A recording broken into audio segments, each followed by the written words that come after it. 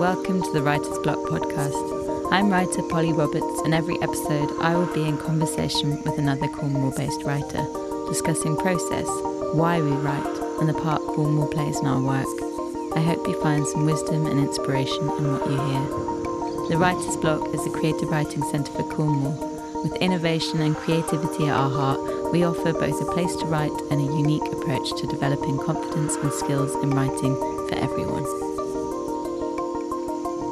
Our first guest of 2022 is Rebecca Tantony, a writer recently returned to Cornwall who's already nesting her way into the Cornish art scene. Rebecca's writing ranges from spoken word to poetry and more recently memoir. She is a creative writing mentor and facilitator, leading workshops for retreats, community projects, us at the Writer's Block, as well as independently. Rebecca describes herself as driven to understand the messy and wild human experience in greater depth. We had a deep and meaningful discussion about her journey to becoming an established writer and the process of writing. I hope you enjoy this episode.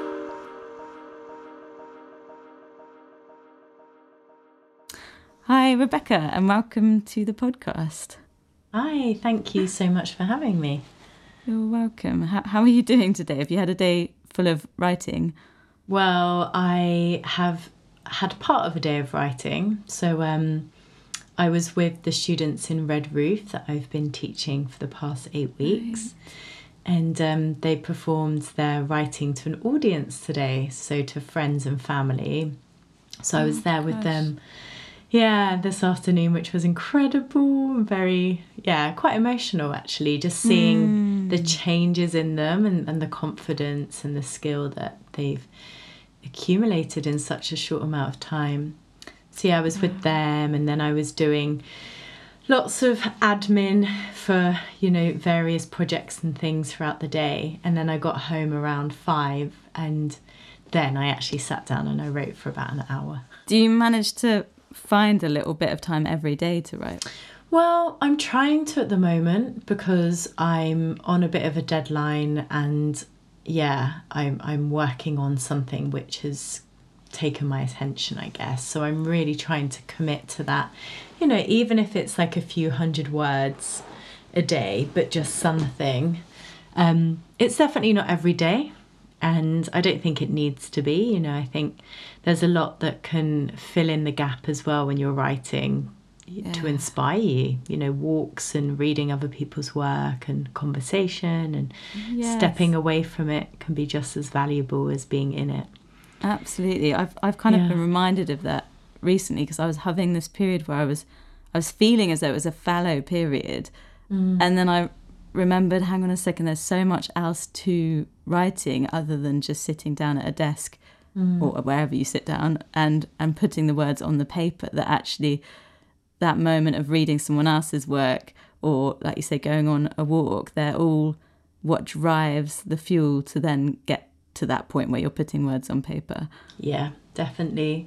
But it's hard to remember that because when you're not writing and you want to be or you're meant to be, then you get the fear and you're like, oh no, I'm never going to write again, or like, what's wrong with me? And so it's hard to kind of just step back, isn't it, and put the focus on something else. But it's really valuable.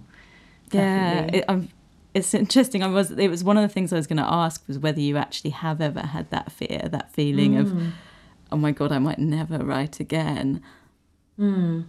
So often, actually. And I do think I've reached the point now doing it for this long that I know I can trust that I will. And actually I do fall back on that nowadays, but so many times over the years I've had the thought of like, right back to university and, assignments, creative writing assignments or academic assignments up until, now really, that thought of, can I finish this on time? Can I produce what I need to? Can I ever actually articulate what it is that I so deeply want to say?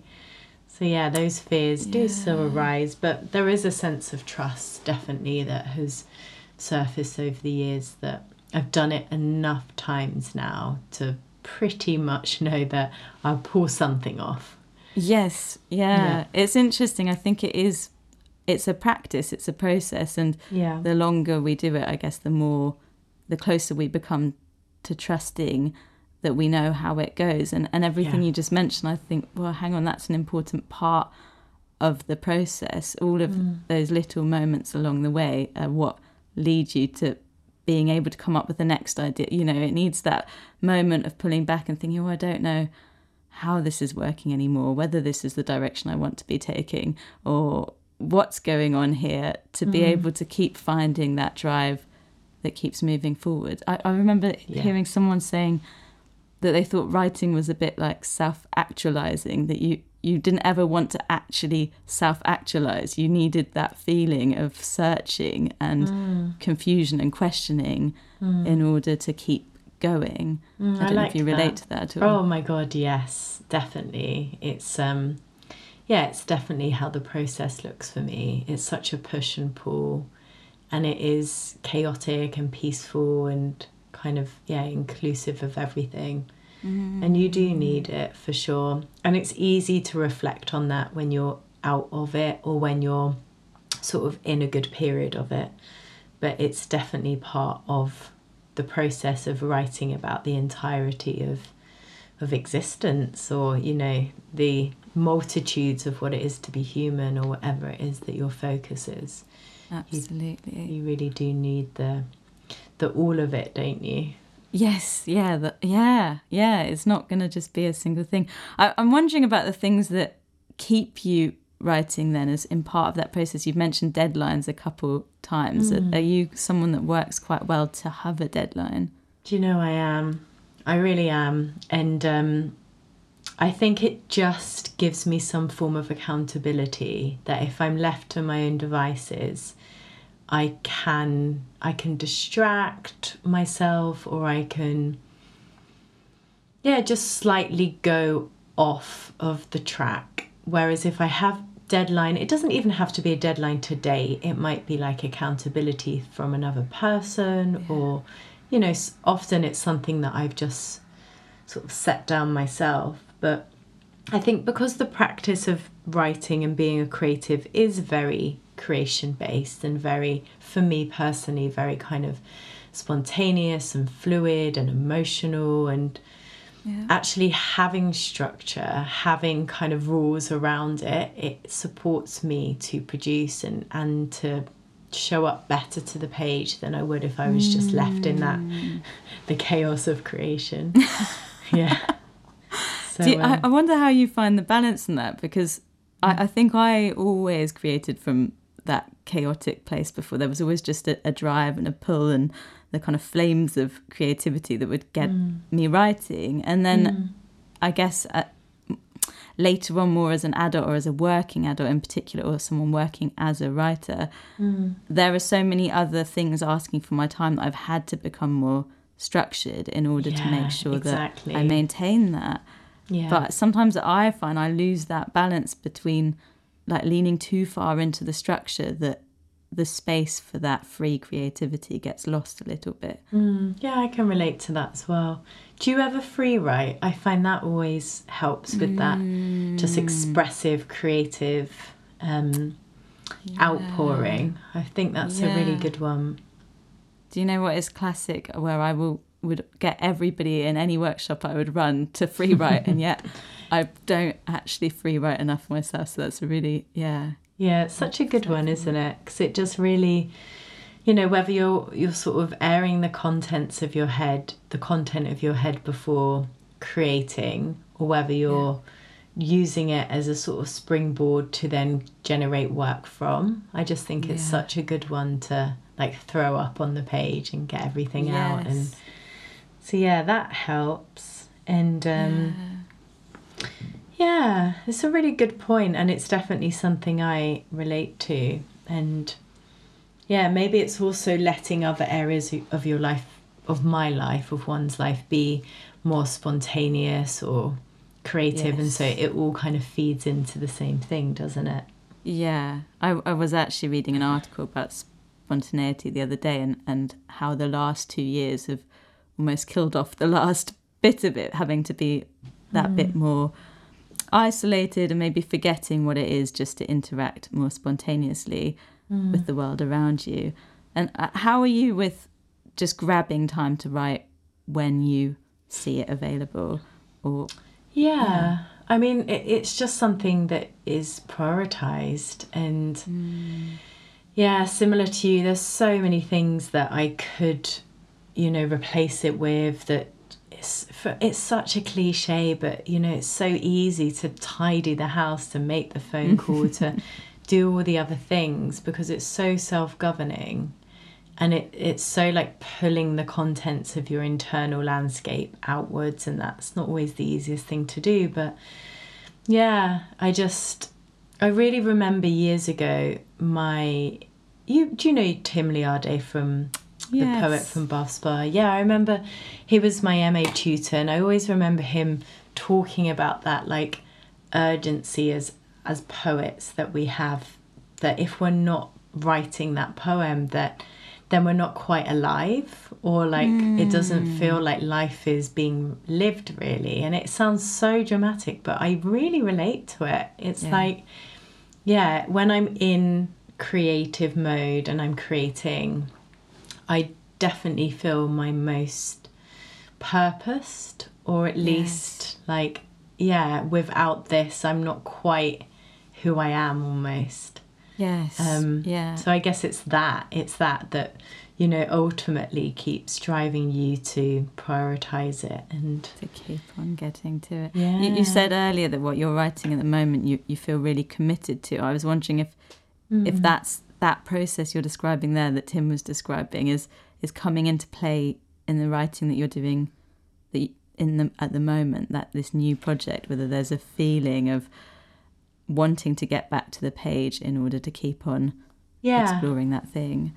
There is right now. There wasn't for the previous few months. But yeah, I definitely feel a sense of pull towards it, and excitement, and all the other things that you need to keep showing up. And so I'm really enjoying the process at the moment, and I'm working actually with a mentor. So most of my writing life, it's the other way around, and supporting other people. But I'm working with a mentor, which is incredible. So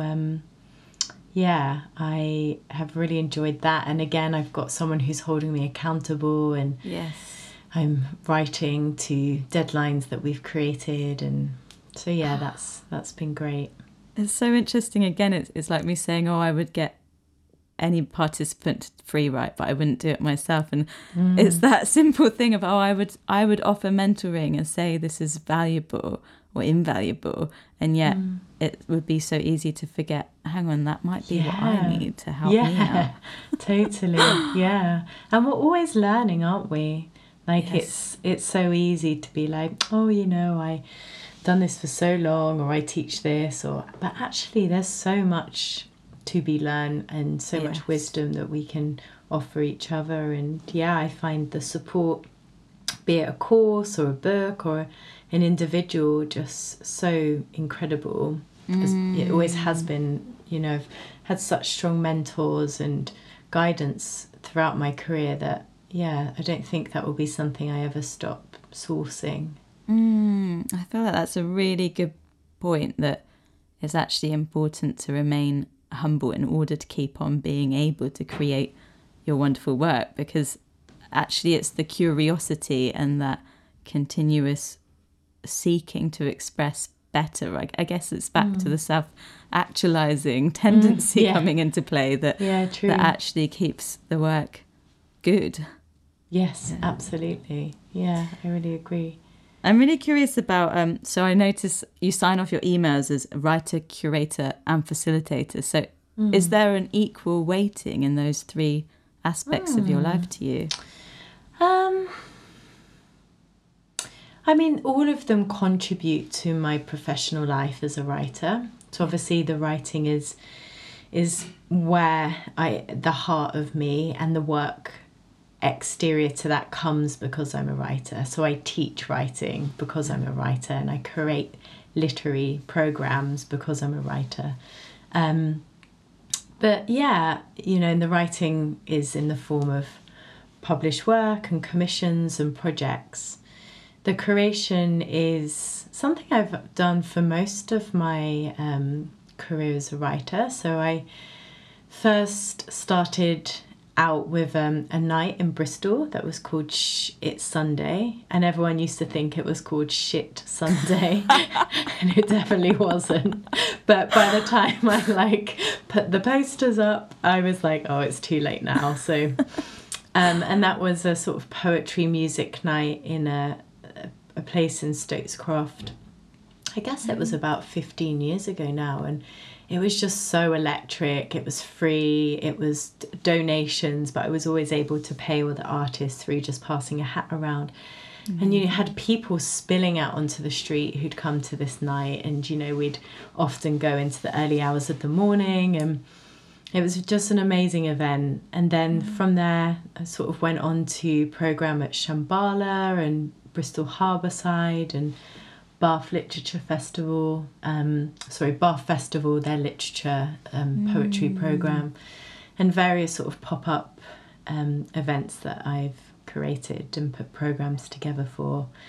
So yeah, it's something I love, and I love that showcasing and creating a platform for others. And then teaching has also been something throughout my career that's just been there from the beginning. I think I had my first teaching gig when I was at uni, and it was for an organisation called Apples and Snakes, and it was going into a secondary school in Plymouth and teaching teenagers. And yeah, it's gone through there from there. So yeah, all three of those things definitely feel a very important part of my profession, for sure. That's amazing. And now, is that what you full-time do as a living, those three elements? Yes, yeah, that's what I've done for quite a long time now. Then they are the three main things, and even within them they branch off to lots of different, as I've said, like it's writing for the page, or it's live performance, or it's a commission that someone's given to me, or so it varies, but they are the three main avenues. Yeah. It's amazing. It sounds incredible, the event you managed to get going in Bristol, and having lived there, I can really imagine that scene and the want for it. I wonder, how has that felt different, because I believe you left Bristol, you came back down to Cornwall a year ago, was it? Or, do you know, just nearly a year now. Wow. A bit less than that. Yeah. Oh, it's been so good to me. And I actually thought today when I was teaching, well, I wasn't teaching today, I was witnessing the students that I had been teaching, that a big part of leaving Bristol was leaving community behind. And for me, that was friendships, but it was my working community that I'd established after so many years, lots of work in schools or higher education, different organisations that I just knew of me and I knew of them, and really sort of established myself in that sense. And coming down here, it was a real starting again, but I've just met some amazing creatives, some amazing artists and practitioners and organisations, and yeah, it feels really good to be working here and finding new community and new individuals.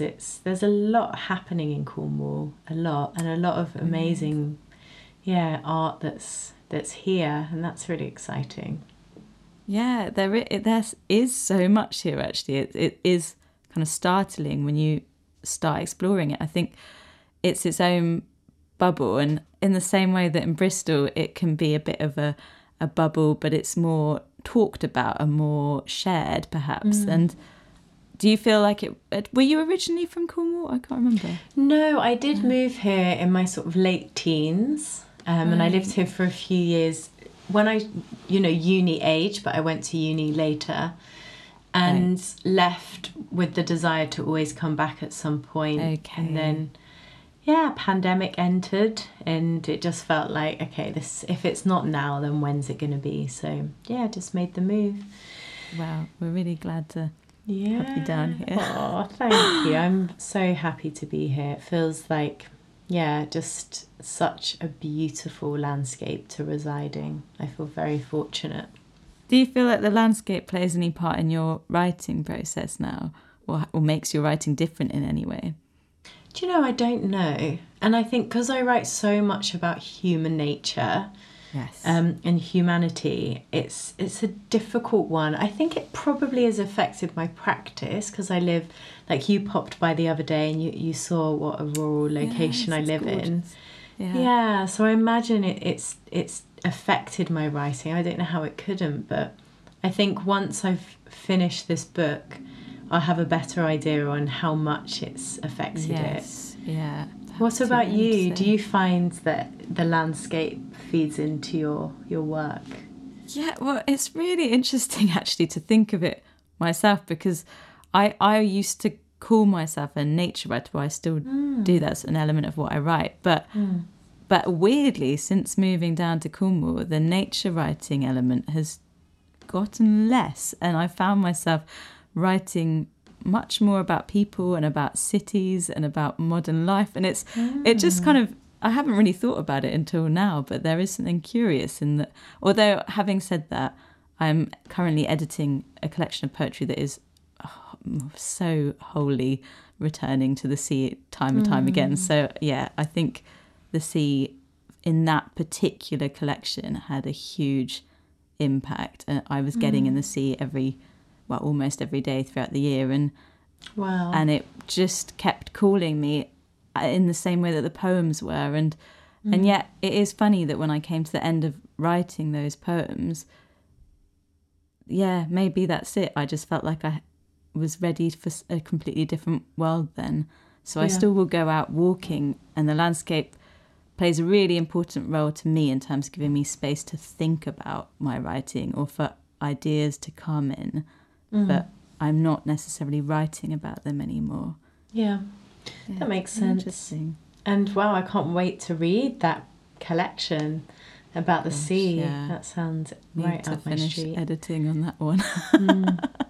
Now, when you mentioned mentors earlier, I thought, my gosh, maybe that is actually what I need for this project, because it really came to a bit of a halt. Yeah. And now getting back to it is difficult. And it's quite a personal process, writing. I find the blocks that come in, it can be quite hard to know what they're about actually, and it can be easy to sort of say, oh, it's just time, or it's just money, isn't meaning that I'm busy doing other things instead or something. But actually sometimes there's another reason why you're turning away from a project. It's so true. And sometimes having that external input can help you realise what it might be, you know, whether it's technical or time or money or, emotional blocks or whatever it is that's stopping us. Yeah, really interesting. You were mentioning earlier about your work dealing with human nature a lot, and I wonder how is it for you to be sharing your personal world publicly all the time in your work? Yeah, it's something I've thought about so much over the years, and I've had times where I felt such freedom in it. It's been like the redefining of a narrative, like offering out for other people to, you know, find themselves inside of this normalizing of the human experience. You know, here's my failure, here's my triumph, here's my heartbreak, here's my love, you know, and other people being able to go, oh great, I feel that too, which, you know, has been so easy therefore to present my story. And equally I've had other times where I thought, what am I doing? Why am I like telling people this really personal content of my life? And it feels vulnerable and revealing. And again, it's a bit of a frustrating response, but it's just both of them are true, and I think both of them always will be. But you know, what propels me is the artists around me, the poets, the filmmakers, the musicians who go there. Like it's always the ones who go there that I'm drawn to and I'm moved by, and I'm better because of it. I'm a better human. And so it's that just keeps me showing up in the same way. And but it's I don't know how you feel about it, but it's definitely something that I think I just keep experimenting with, and I'm like, oh, I'll go there now. And you know, with poetry particularly, we have so many techniques that we can use as well to kind of, you know, present things in a way that adds a little bit more layer. Like, for example, if I was writing a poem about something deeply personal, I could change the narrator perspective, or I could use simile or metaphor to kind of hide my meaning. What I'm working on at the moment is a lot more like, okay, here it is. This is the honesty of it all, or at least like a creative honesty of it all that feels truthful to me at this point in my life. And yeah, it's super revealing, but life's short, and yeah, I just think someone's got to. My friend Jamie, I remember he once said something like, you take a hit as an artist for humanity. Like you take a hit and you say all the things that people think and feel but might not want or have the ability or desire or to say. And I think it's just part of the job, isn't it? That's really beautiful way of looking at it. And it's interesting, just here on the spot now, you're making me wonder how much social media or internet presence has kind of changed, made us have to, or not have to, but made us potentially pull back and look at how vulnerable we're making ourselves and what people are thinking. Because when I rewind a bit, just to starting to write in the first place, writing as a child even, and I never worried too much about what people would make of me from my writing and from being extremely exposing or vulnerable. And perhaps that was naivety, but I'm also thinking perhaps there was not just hiding behind the literary skills that you can use, but also that you're hiding behind a page, that you put yourself down on a page and then the page goes elsewhere to you and people can think what they like, but most often they'll be connecting it to themselves rather than you anymore. Whereas these days you put yourself down on the page, but also you put yourself out there publicly online, and it's easy for people to keep on moving the writing back to you and away from themselves. And I think that, if anything, that makes me more nervous than I used to be about being as vulnerable, and perhaps a bit more fearful of thinking people are going to judge me rather than use it to think about themselves or think about anything else that they want to. Yeah, I think you've just articulated that so well. And yeah, I think I'm definitely more aware, you know, whereas once I might have been like, well, it sounds very like, you know, bold what I'm about to say, but you know, take it with a pinch of salt. You know, that thing of like, well, it's my duty as a writer to speak about these things. So whether it's politics or, you know, my personal story or, you know, whatever it is. Whereas now I think there is a lot, it feels very loud. The world feels very loud, and there's lots of voice and there's lots of opinion. And I think there's a massive benefit, you know, to that. I think it's great that there are this elevation in many ways of people who didn't have the platform to speak.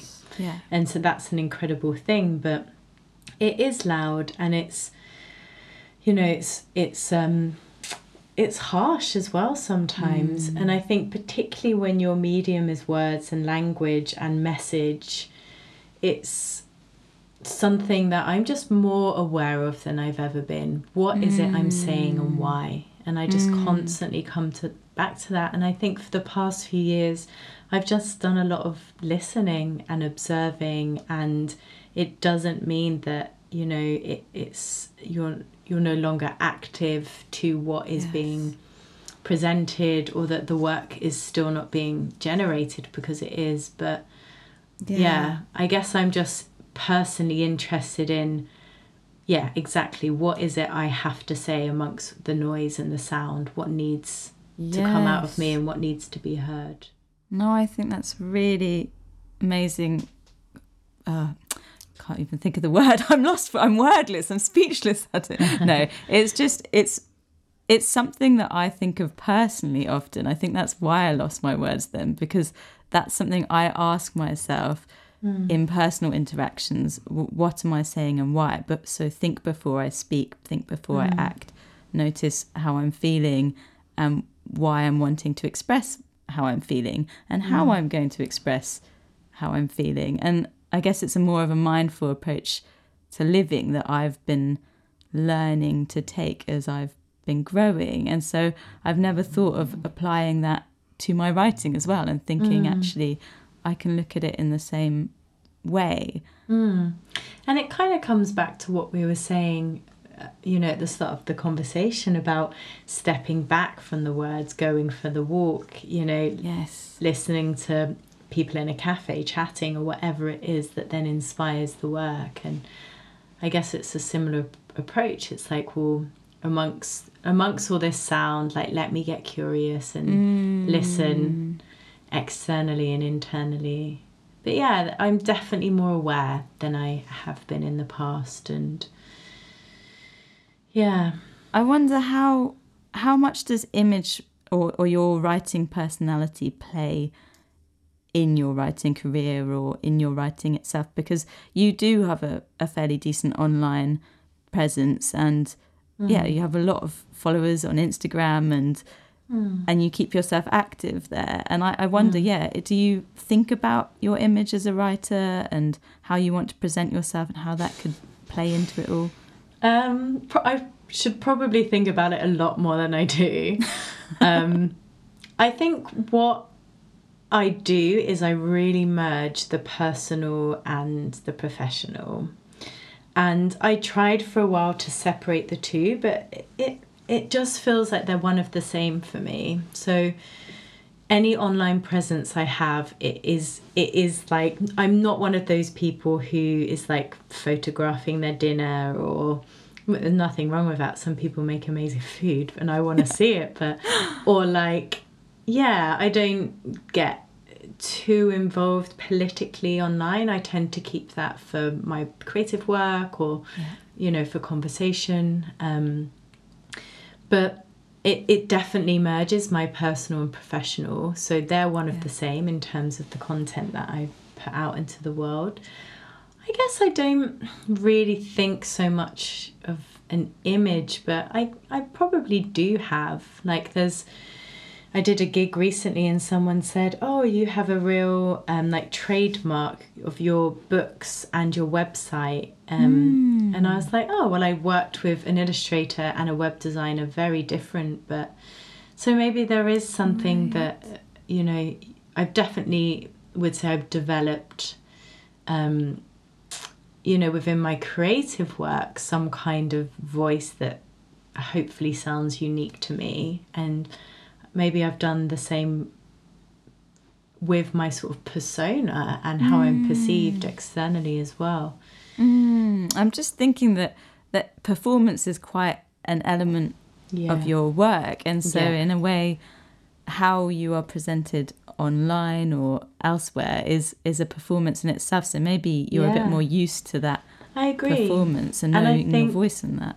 Because it was my route into creative writing, spoken word was my avenue into it. It's what excited me, and it's, where I began. I think that's always going to be the thread through what I do. So, I think you're probably right. Do you think of that performance element when you're writing? It's a really good question. I would say I used to, when I'd write for performance. Yes, definitely. I was aware of, tone and emotional range and pauses and audience. Whereas over the years, I've seemed to write a lot more work that isn't always read aloud, although often it is actually, but it's not necessarily for a gig. It might be for a book or a magazine or something else. Not so much nowadays. But I do think they're is a difference. I think the strongest writers hold well on the page just as much as on the stage, but I do think there is a slightly different approach when you're thinking about writing for performance rather than just writing for the page. You mentioned there spoken word being your route in. How did you discover spoken word, and what pulled you in from it?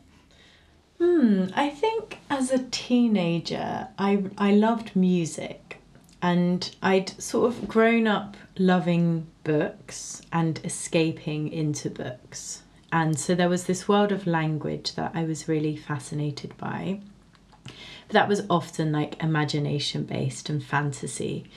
And then as a teenager, I would listen to a lot of music, particularly hip hop. And then that was about storytelling, and it was about like truth and identity and belonging. And so I think the emergence of those two things together led me down the route of like writing for expression purposes. Right.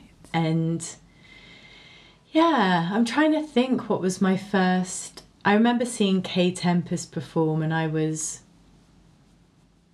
maybe like 21 or something, and I was just like, oh my God, who is this fireball of like energy and power? And so yeah, that was something that just really struck me. And yeah, I always just found with spoken word this amazing ability to use language and the voice and the body in turn to tell a story, just so profound.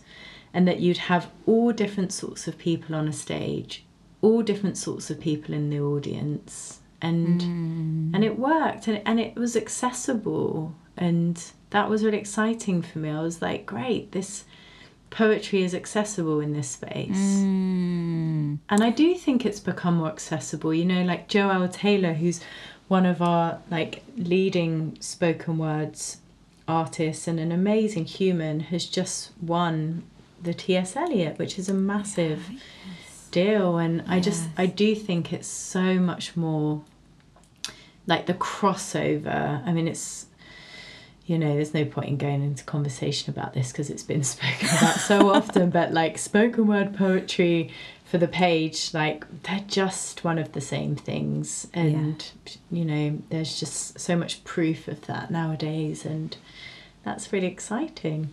Definitely. Yeah. And now you're moving on to memoir. Am I allowed to share that? Yeah. I'm writing a memoir, and as I said, I'm in a good place with it at the moment, as in like it's actually being written rather than me just talking about it over dinner, or wanting to write it but not quite bringing myself to do so. But yeah, I'm working on a memoir. Is that something you'd wanted to work on quite a while? I know that you've got an art grant to do it. I wondered whether that Arts Council grant was what directed you into thinking, okay, let me think of going in a different direction, or if this is something that had always been creeping at you, wanting to be written. So as a form, I think over the years I've always expanded out from poetry. So in my published work, I was always exploring like short story and flash fiction and, you know, prose poetry. So I was always interested in, okay, where else can I go with creative writing? And over the years just became more and more interested in form on the page and the different ways I could present that. And then decided it was a very natural shift. Like I started working more on kind of short stories, and then decided actually I'd love some time to just immerse and work out, you know, is this a collection of short stories? Is this life writing? Is this a novel? And so got this funding, which was incredible, and I'm very grateful for that. And quite quickly I was like, oh, it's a memoir. And even though I didn't want it to be, because I wanted it to, I wanted to just hide behind short story or fiction. But I went for some food in Porth Towern with my best friend Hannah from school, and she basically was like, no, this is a memoir. And I was like, all right, fine. So, just been working on that. And as I said, I've had the support of Kathy, my mentor. And yeah, who knows? Like, right now, I'm trying not to think too much about the end result and publication and all of that. I'm just trying to write for getting that story out there and onto the page and out of my head and my heart. And I'll worry about what happens to it later down the line. If anything, maybe nothing will happen, and this is just for the need to get this story down onto paper. I feel like there's something really important about staying in that place of, I don't know what will happen. I'm staying with getting the story out, because one of the questions I was going to ask you actually was whether you feel the pressure to keep on producing, because I know for me that once the success, I hate using that word, but the publication, let's say, comes in, there's that feeling of, okay, so that's the end result. That's what I dreamed of. And so now I'm going to aim for that. And that's a huge aim that to me often brings back all the fear that we were talking about at the beginning of this conversation, and takes away from the way I used to write, which actually never had any concept of what would happen with the work afterwards, was just writing for writing's sake. Yeah. And when you make a living, when it's your profession, how can you not be constantly thinking about the next thing? You have to, because practically you have to pay the bills. And also obviously it's something we're both so fortunate that we love it, and it's our passion, and all those other amazing things as well. But there is, I think, for the first time, in all honesty, and maybe Cornwall has a lot to do with this, but life is different here. Like, it's slower. I'm so much,